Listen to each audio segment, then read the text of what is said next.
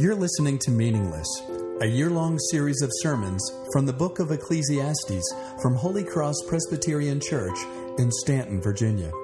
Ecclesiastes is an honest look at where we as people seek to find our meaning: money, work, pleasure, success, even religion. The book unmasks them as meaningless, not because they aren't good things, but because they weren't intended to be ultimate things. We were made for God. When we return to Him through the reconciling life, death, and resurrection of Jesus, all of those things are filled with the meaning only He can give.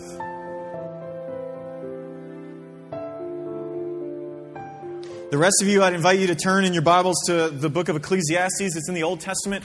If you don't own a Bible, there are a few on the back table. Those are our gift to you. I want you to go grab one. Whether you grab one now or later, please don't leave here without it if you don't own one. And if either of those ways are either uncomfortable for you or seem strange, the text is also in your order of worship. It's in your bulletin. However you're going to have it in front of you, though, I'd encourage you to have it in front of you. Look, everybody in this room, we're in a bunch of different places, right? So what we're about to do here, for some of us, is a little strange.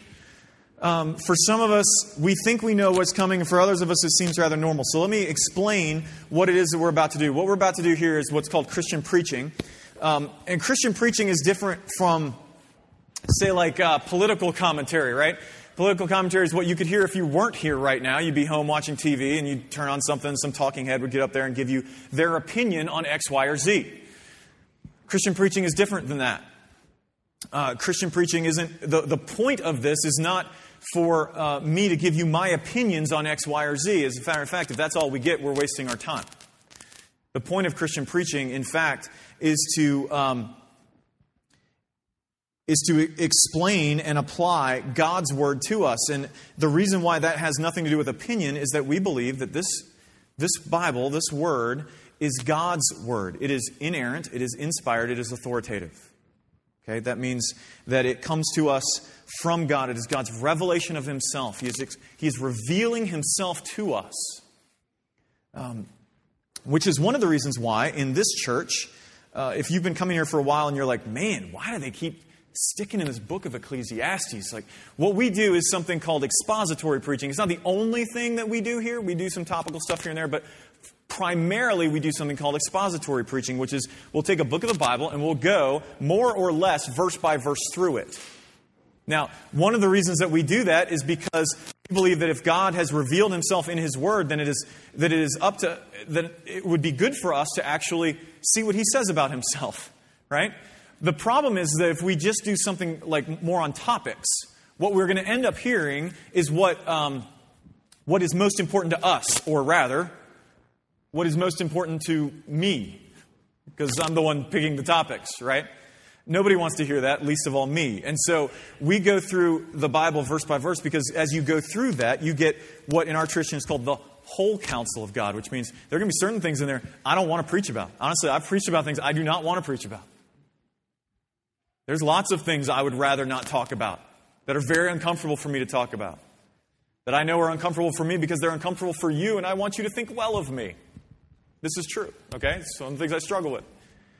But because it's God's Word, we believe that going through it verse by verse is one way that we allow God to speak to us. And so that is why we are going verse by verse through Ecclesiastes. We've been doing it since September. We'll be done at the end of April, okay? And right now, we're about a little more than halfway done, okay? So let's get to that. Ecclesiastes. This morning, our teacher moves to something that many of us expect to be talked about in this place, which is morality.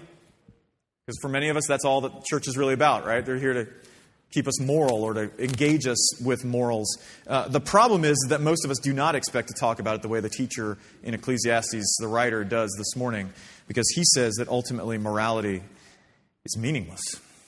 So if you have your place in Ecclesiastes chapter 7, if you stand in honor of God's Word, that's our habit here. We're going to be reading verse 15 in chapter 7 through chapter 8, verse 1. Let's hear it. This is God's Word.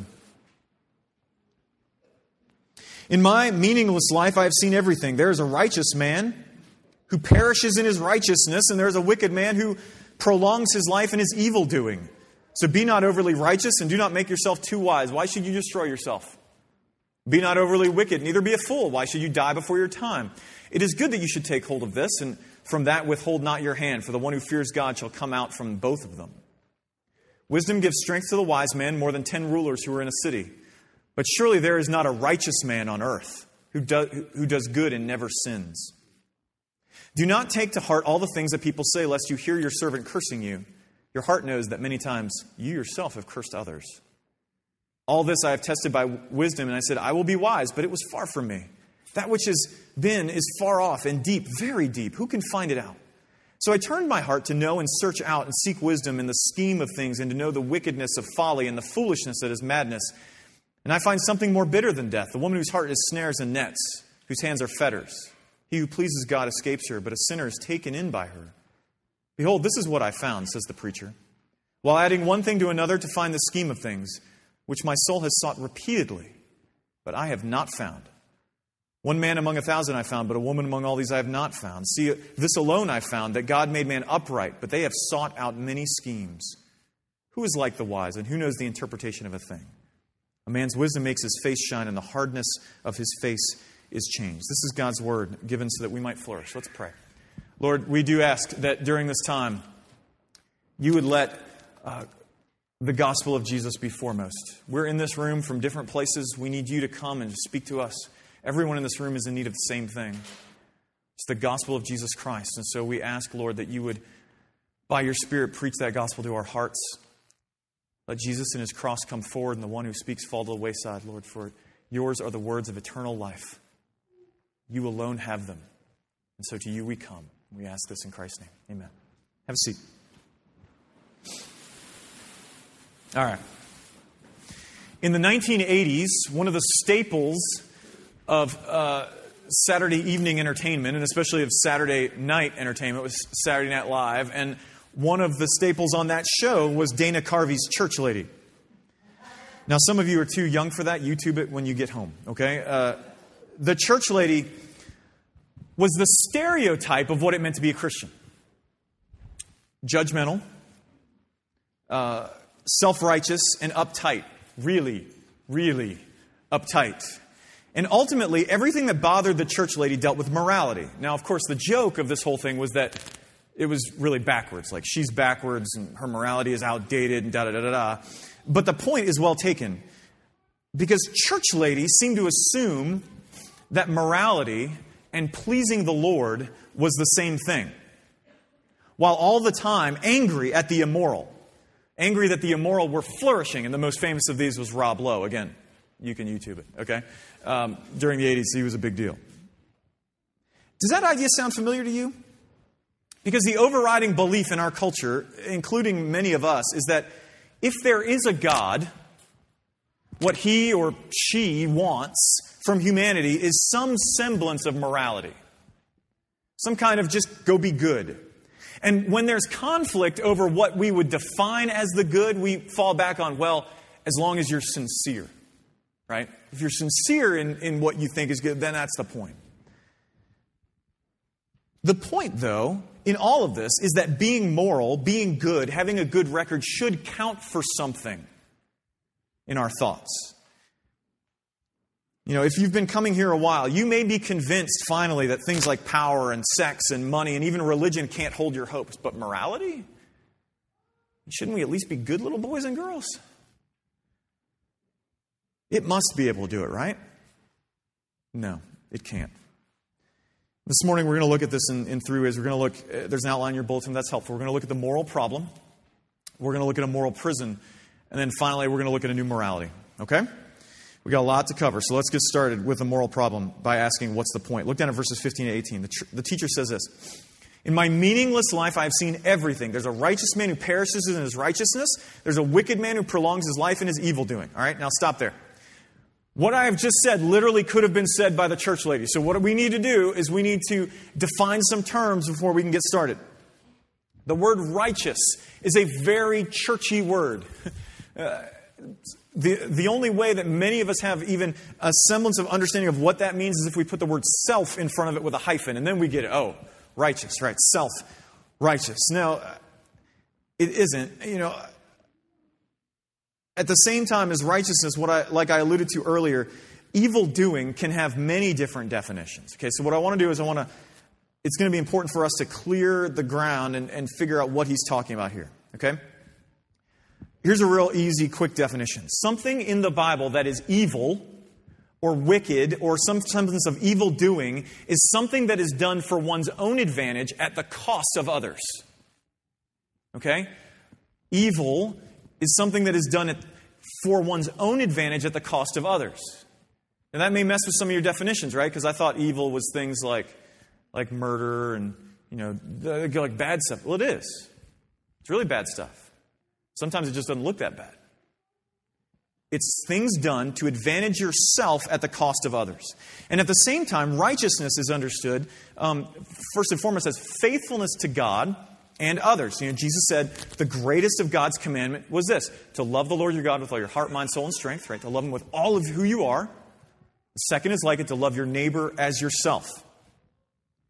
And to love your neighbor as yourself means to seek their flourishing. And so righteousness is other-centered, beginning with God, and wickedness is self-centered.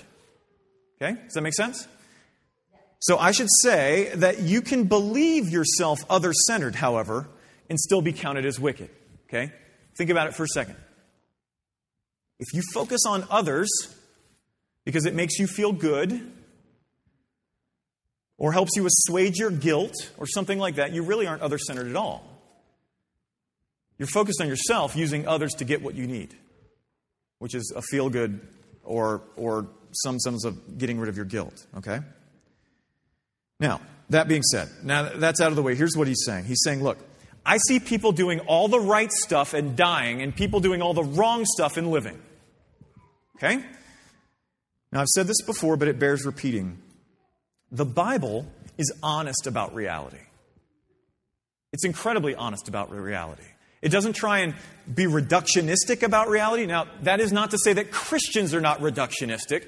Christians are very reductionistic because we don't like chaos. We like to control things and make things seem really easy. They're not. The Bible, however, is not like that. Okay? It does not try to lie about the way things are and oversimplify things. The problem that this guy who's writing this is having is that the person who is doing everything right doesn't seem to be getting anything from it. Which is why he says the thing just in the next verse about not being overly righteous or not being overly wicked. What he means is not go for moderation. Right? As if he's saying, look, just do your evil in moderation and it's going to be okay. That's not what he's saying. Okay? What he is talking about is exerting too much effort. So when he says don't be overly righteous, what he's saying is don't waste your energy trying so hard. It's not going to work for you anyway. You're wasting so much effort trying to be... Quit it. It's not going to do anything for you. Think about that. Because what he's giving voice to is the same assumption that all of us have. We do good, however we define that. Okay? We'll get to that in a second. And we think that good should return to us. Because we think the universe is governed by scales and not by a person. And if the universe is governed by scales, if I do good, things will go well. And if I don't, things will go badly. Friends, that is not biblical faith. That is something called karma. Okay? It's not Christian at all. But look, some of us don't believe the Bible. Some of us misunderstand the Bible. Or some of us have assumptions about what it says because of what we've heard from somebody or read what some blog tells us. And some of us simply have disagreements about what it actually does say, but ultimately it doesn't matter. It doesn't matter. The world is governed not by scales, but by a person. And so, even if we don't agree by what it means to do the good, we still have some semblance of thinking that these things are all going to play out the same way. It just seems to be a human thing, not a Christian thing or a Buddhist thing or a Muslim. It's just a human thing that we believe that somewhere we have this record, right? We've got a rap sheet somewhere. And what we need it to say is that all the good stuff on it will outweigh the bad stuff. And if it does, things will go well for us. The problem is, if we're being honest, is the same problem that we see here. There doesn't seem to be a necessary correlation between our supposed morality and the results in our lives. And so the writer is saying to us, why are you trying so hard? It's not going to matter anyway. It's not going to matter. And here is where we are tempted to cry foul, right?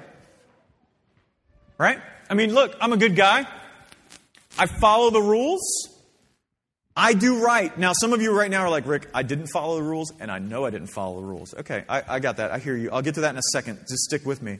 But the next section in our text unmasks the problem in all of this. So look at verse 20 in particular, because the teacher says there, surely there is not a righteous man on earth who does good and never sins. Okay? Now stop. Now don't check out on me yet. And some of you are really tempted to do that right now. Don't check out, because you need to hear this. Because this is not the church lady. This is not the church lady. Some of you will remember that you've been here, that this guy is writing to find something to hold his hopes. This dude is looking at life and he's like, apart from a personal God, we're going to put God out of the picture for a minute. Don't want to think about him. There's got to be something in this world that can hold the weight of my hopes. Something to make me right. Something that does not involve a personal ultimate God. And this means that when he says that there's not a righteous person who doesn't sin, he is not doing that from a religious assumption, but from an observational one. He is making an observation, not a religious statement. Okay? You with me? Now that said, let's focus on what he says. He says that it is certain that there is no one righteous who doesn't sin. Now, before I actually get to what he's saying, and quite frankly, it's nowhere near as controversial as it may sound, let's define the S word here, shall we? Because when many of us hear the word sin, we think things like misused sexuality or drug use or violence or something like that, right?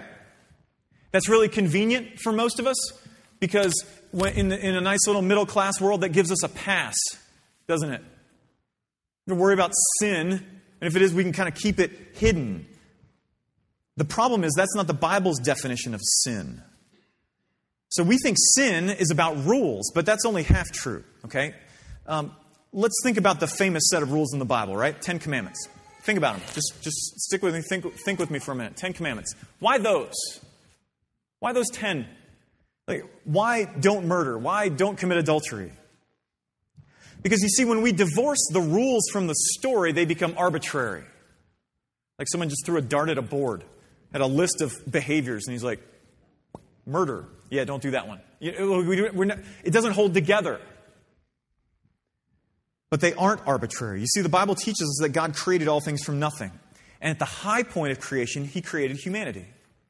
He created humanity, and He called everything, including us, good. We were created in His image to be in dependent relationship with Him and to reflect Him, to be like Him. Okay?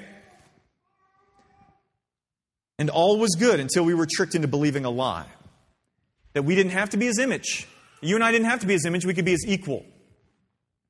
And in fact, we must be His equal because He isn't out for our good at all. You can't depend on Him. He's just out for Himself. And when we believed this lie, we turned away from God and betrayed Him. And this is what the Bible calls sin. It's not so much about breaking a rule as it is a relationship. It's not so much about breaking rules as a heart. We aren't betraying a code. We aren't betraying a legislation. We are betraying a person. So why don't murder? Because God is the giver of life. Why don't commit adultery? Because God is like we saw this morning, a promise-keeping, a promise-making, a promise-keeping God. He is faithful to us. Why don't lie? Because God is the truth. You see, when we turn away from these commandments, we are turning away both from the person they reflect and turning away from the way we were designed to live. You with me? When we betray those rules, we're not just betraying the rules, we're betraying the person who reflects those rules. We were called to be like Him, and He doesn't murder, and He doesn't lie, and He doesn't commit adultery, and He doesn't covet things, and because of all that He is like the opposite of those. And so when we say, yeah, but you know what, this little white lie is not going to bother me that much, what we're saying is, God, I don't care about who you are. who you are, the way you're, I can do it my way. It's betraying a person. Now, one more thing about this. The Bible is clear on the fact that these commandments are universal. What I mean by that is they're not like, well, those are good for Christians, or those are good for those who think the Bible's okay, but not good for all of us. No. They're universal. They are universal because of the fact they are based on the God who created all things. Okay? In fact, it is not outrageous to think, as a matter, it's core to believing this, in fact. You cannot have a universal morality. You cannot hold others to your morality unless you hold to a personal God. Because persons give value to things. Persons give value to things. In other words, if you're here this morning and you're not sure about a personal God, then quite frankly, you do not have a right to get angry when people violate your moral conventions. You literally do not have a right to it. Why? Because all you're talking about is the difference between someone who likes pie and someone who doesn't. Well, I like that people respect my property rights. Good for you. Maybe I don't. Who's to say your reason is better than mine? I mean, I know why I believe that. They're based on the fact that there's an ultimate person who gives value to those things. Without a God, all morality is simply preference. If you don't get mad that people don't all like pie, you shouldn't probably get mad if they don't respect your property rights. Okay? Now here's the thing. The teacher says there isn't anyone who doesn't sin, that there is no one who is righteous and doesn't sin. Another way of saying that, and I said this wasn't controversial, and you'll see in a second. Another way of saying that is nobody's perfect. Okay? That's not so bad, is it? Nobody's perfect. We all kind of think that, right? Yeah, I mean, nobody's perfect. Of course, along with it, we also think, well, I'm not perfect, but I'm a lot better than the next guy. I mean, nobody's perfect. In other words, don't look too hard at me, look at him instead. Right? We think that the point of reference for whether we're due for good things is the guy to our left. Right? Well, your left, right? As I've said before, many of us, if not all of us, believe that the world works like somebody trying to outrun a bear. Right? You don't need to outrun the bear. You just need to outrun the guy next to you. And the bear's going to get him. Right? That's the way we think the world works. But here's the problem. It's in the case study in verses 21 to 22, because that's what's going on here. Here's what he's saying. In verses 21 to 20, he's saying, be careful in looking at others and judging them by a particular standard, because you haven't kept it either. Be careful listening for your servants cursing, because you've cursed others too.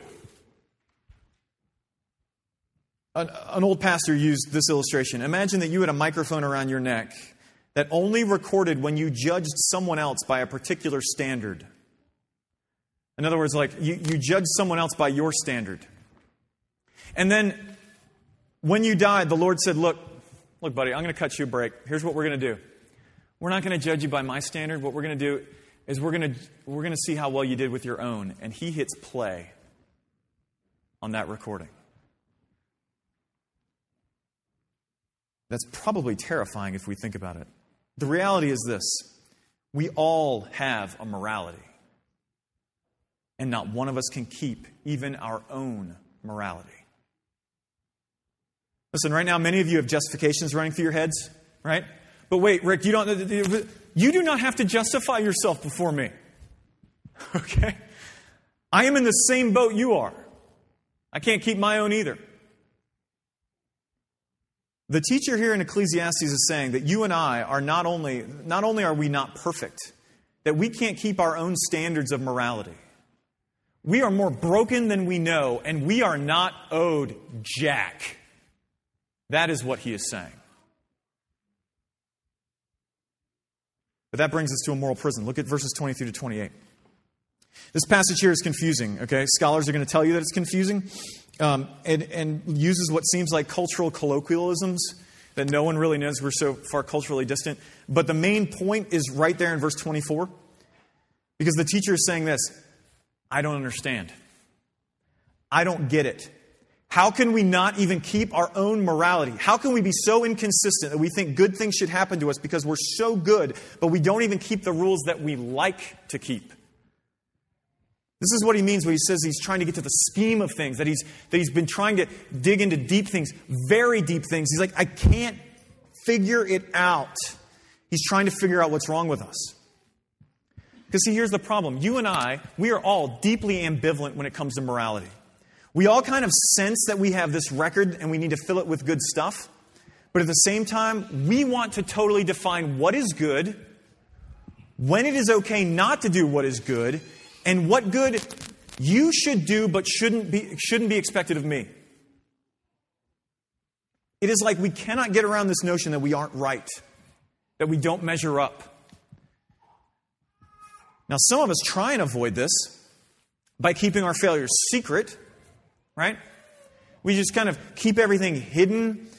We want to keep our failures kind of at a distance from ourselves. Others of us try and work against that by flaunting our brokenness to pretend that we don't care. But while we do that, we all the while struggle with deep feelings of shame and unworthiness. Outwardly, we're saying, I don't care what you think. I'm going to do what I want. And deep inside, you're like, I am so messed up. If anyone knew how badly, truly I was messed up, I would just be undone. At root, we are all inconsistent beings. And where this comes from is given to us in verse 29. Look at the source of the bondage. He says this, see, this alone I found. God made man upright, but they have sought out many schemes. Okay? Check back in if you've checked out. This is the key. All right, this is the key. Stay with me. He is coming back to the story that I mentioned. Why do we seem stuck in this state? He's saying because we stuck ourselves there. Now remember what I said, that humanity believed the lie. God is not out for your good. He doesn't love you. He's only out to protect and provide for himself. He's not there for you. He's using you. We believed that lie. We betrayed God. We turned away from him. And when that happened, two things happened. And these two things, at least one of them, we know intuitively. We became guilty. This is why the record. This is why the record. This is why we think, I've got to fill my rap sheet with as good of things as I can and hope that you can just ignore the bad ones. We know that we don't measure up. That we've turned away from God. That we've sought life apart from him. That we've broken relationship with him. And so now we're guilty of betraying the one who created us to be in loving dependence on him. It's the second thing that we don't often get. It's the second thing that happened. Because the Bible tells us not only are we guilty, but something else happened that fateful day in the garden. We were changed. You see, God made us upright. It means he made us righteous. He made us innocent. He made us perfect. But we sought many schemes.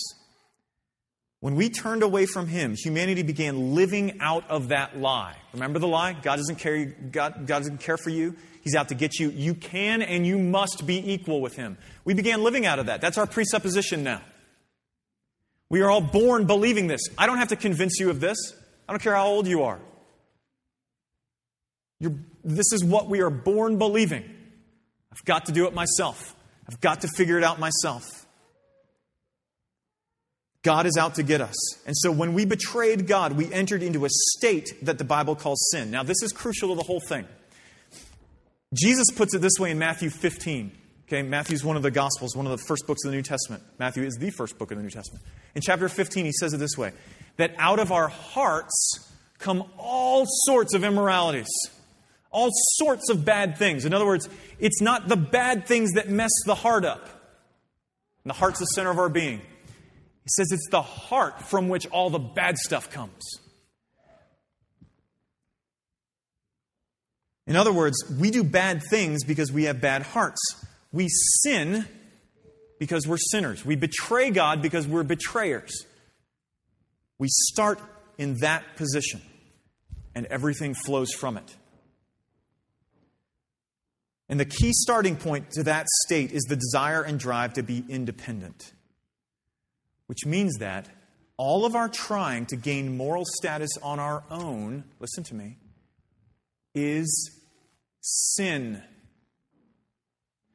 When you try to engage in morality apart from God and say, I can earn something, I can make myself, my rap sheet can be more full of good than bad, it is sin. There's nothing right about that. The Bible says that you and I are by nature in bondage, in slavery to this state, and we need someone outside of ourselves to rescue us. This is why the prophet Isaiah said that even on our best day, even our best righteousness is like filthy rags. I'd love to work out what exactly he meant by filthy, but he meant awful. Why? Because morality cannot make us right. If our morality is done apart from God, it is still rebellion against Him. It may look really good and moral. It may look really pleasing to the world. We may look and go, that is the best neighbor I have on my block. And they are. Before God, it's filthy. Because it's done in independence from Him. He doesn't want your rule keeping. He wants you. Morality cannot make us right. It cannot hold our hopes because we can never, on our own, be moral before God. We are stuck betraying Him. We need a rescuer. And that is where the new morality comes into play. Let's look first at a new record. Some of you right now are deeply offended. And can I be honest? I cannot say I am sorry for that. Because the one thing that all of us need is to be deeply offended by Jesus. We all need that. Because some of us are like, man, if I can never do enough, why does God ask me to? Why does He tell me I have to do something I can't? Who says He is? Who told you He's asking you to do something? Who told you He's asking you to be good? I didn't. This didn't. That is not what He's saying. God isn't telling you to get your act together. And if someone told you that He was, they are lying to you. You see, if our problem is seeking independence from God, then for that problem to be fixed, we cannot do it on our own. We cannot. That would be more independence. But not just that, it vastly underestimates our betrayal. Listen, when the Bible describes God's relationship with us, He uses the language of marriage. It's the language of marriage. Which means that when we betray Him, it's not like coming in late for curfew. Some of you don't yet know what that's like. You will. Okay? You're going to come in late for curfew. Your parents are going to be sitting on the stairs waiting for you. Your watch broke. Where's your phone? Like, you couldn't call. It is not like that. It is not like breaking curfew. It is like adultery. More. It is like sleeping around on your spouse and flaunting it in front of everyone. We need to understand that when we offer our morality to God, it is like offering flowers to your spouse on the way home from sleeping with your girlfriend or your boyfriend and saying, this will make everything better.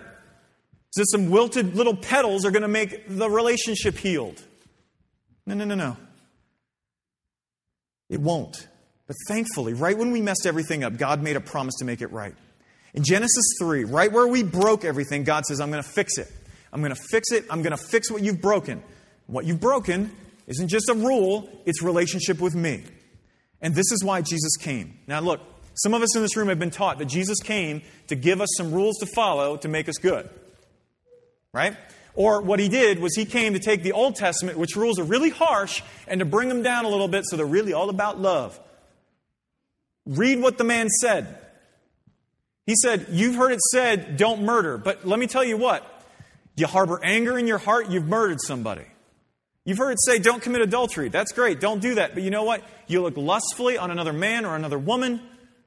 Adultery. Guilty. He's not lowering the bar, friends. He's taking it and He's telling us what the bar actually was in the first place.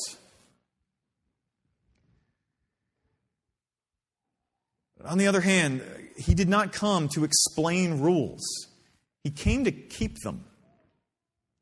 Look, Jesus lived a life that we couldn't. The Bible's clear. He never sinned. The teacher said, surely there's no one righteous who's never sinned. Well, guess what? He lived a long time before Jesus. Jesus came. He never sinned.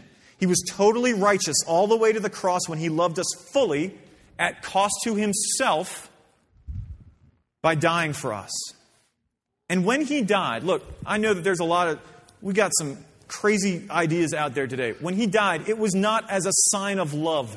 Like as if This is purely, I'm going to show you how much I love you by dying for you, and that's it. If it is that, it was suicide. And friends, suicide is not a sign of love, I know. Okay? He died to take our place before God for every time we didn't meet our own standards or God's. We betrayed God, and Jesus bore the guilt for that betrayal in our place. Okay, now listen, because this is where it ties into what we're talking about. God offers this to us as a gift by faith. When we place our faith in Jesus, we are united to Him. The Apostle Paul, one of the writers of the New Testament, says in the book of 2 Corinthians, chapter 5, that God made Him who knew no sin, that would be Jesus, to be sin for us, so that in Him we might become the righteousness of God. That means He takes our sin, we get His rap sheet. He takes ours, we get His. We're united to Him. His righteousness becomes our righteousness. His death for sin becomes our death for sin. Do you see that? You know that your record isn't right. It isn't. By faith alone, you can have Jesus' record, and He can take yours away. It's not a clean slate. God's not in the business of giving you a clean slate. I get a do-over. No. You know what you're going to do with a do-over? The same thing I would do. All the same stuff over again, probably worse. He's not in the business of a do-over. It is a slate that isn't clean. It is filled. It's just filled with the righteousness of Jesus instead of your failures and my failures. And it is all yours by faith. I don't care what has filled your record. I don't care how much red is in your ledger. You trust in Jesus, and before God it is filled with the perfect righteousness of Christ. It is not about what you can do. It is about what God and Jesus has done. And that leads us to a new motive. I promise I'm wrapping up, okay? That leads us to a new motive. That poor boy hadn't been right since I got his head wet. Okay. All right. We need to talk about the new motive because some of you are getting what I'm talking about. It's making sense to you, and right now you're thinking, wait, you're saying I can't earn God's favor, that my morality can't get me anything. And if it's all by faith in the first place, why should I do anything then? Why should I pursue any morality if it can't get me anything? That is a logical question. But you need to listen to this because it's going to blow your mind. If you were moral simply because you thought it would get you good things, that means that you did it because you didn't want bad things, right? Which means that ultimately you were moral because of the threat of punishment. You with me? I will be moral because I don't want bad things. I will be moral because I don't want God's frown, I want His smile. Following? With me? Okay. Here's the thing. If the threat of punishment was all that kept you moral, then you were moral out of fear, which is ultimately selfish, which is immoral. It is wickedness. If your righteousness was done to get something before God, ultimately it was wickedness. Which means that, friend, your problem is not that you need to repent of your wickedness. It's that you have got to repent of your damnable righteousness. Because it is leading you to hell. You don't have to repent of the bad. You got to repent of the good stuff that you're trying to get God's smile with. It'll never give it to you. The gospel of Jesus Christ is that we were broken beyond our ability to make things right, but that He came and lived the life we couldn't, died the death that we dared not, and rose again to make us new. And He did all this for those not who were trying really, really hard to get back to Him, but to those who were constantly betraying Him. The Bible calls us enemies of God. All of us. All of us. And while we were enemies, He died for us and offered us not just pardon, and that would be good. What God offered wasn't just pardon in Christ. He offered to make us His heirs, His children. If someone does that for you, if someone takes you from enemy deserving death at his hands to child eating at his table and enjoying his smile, you will do whatever you can to make that dude happy. Not to get anything from him, because you've gotten everything already from him. Anything less than that is seeking a righteousness apart from Jesus, and it is just betraying him all over again. Friends, morality cannot hold your hopes because ultimately you can never achieve the morality you think you need. But the good news is that Jesus has accomplished it for you and frees you by his grace to then seek to become like him out of love instead of out of fear. Would you pray with me? Lord, in this room we are in different places. We all need the same thing. We need a righteousness not of our own. We all think we can add to our record. The only thing we can add to our record is more betrayal. And so, Lord, we ask that by your grace, you would transform us. You would unite us to Christ. For those of us in this room who have never before trusted in Jesus, I pray that you would do it right now. That you would rescue them right now. But for others of us, Lord, we struggle day in and day out with thinking that we can make ourselves right before you, even though we've trusted in Jesus a long time ago. And so all of us need the same thing. We need you, by your Spirit, through your gospel, to come and make us new. We ask that you do this for the sake of your great name and out of your love. We ask it in Christ's name. Amen. Amen. If you stand with me, please, you find printed in your bulletins our confession of faith. For those of us